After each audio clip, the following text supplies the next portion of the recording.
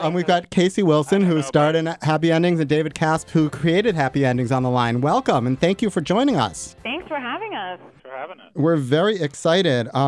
You live with these characters for 3 years. The cancellation was a little bit abrupt. And so did you have planned out what would have happened later on in the series? We tended to just sort of start, it's kind of such a marathon every season just to get 22 made. It was so difficult to schedule so quick that we would sort of just kind of plan out that season, try to get to the end of that, and then if we got a new season, we'd just all sort of meet, and all the writers would meet, and we would just kind of sit around and figure, hey, what's kind of a fun arc for every character. I know this season? you guys had mentioned maybe if all the characters were dead, We did. Oh my we thought, God. we thought that. being kind of in the afterlife. Well, not so much that they would all become dead, but that a reveal that they have been dead the entire Right. series. Oh, that's I think so fans would have funny. appreciated that turn. Yeah, sort of that this little block of Chicago was purgatory for all of them. Amazing. Where do you think they would have ended up though? Like, would Dave and Penny have ever actually gotten together, and would Jane have had a kid? Like, that's what I always kind of wonder.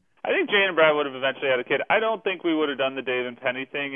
It I don't know, something about our show was not at all a soap opera. Some of these other comedies I think are a little able to go a little more melodramatic than I ever liked, maybe necessarily. And anytime we tried to do it, sometimes it felt a little false. I felt, and it was a little bit like I don't think anyone really wanted to see Dave have to date, his ex-fiance's best friend. There's just something about that that's like kind of, I don't know, mean and I can't say that word.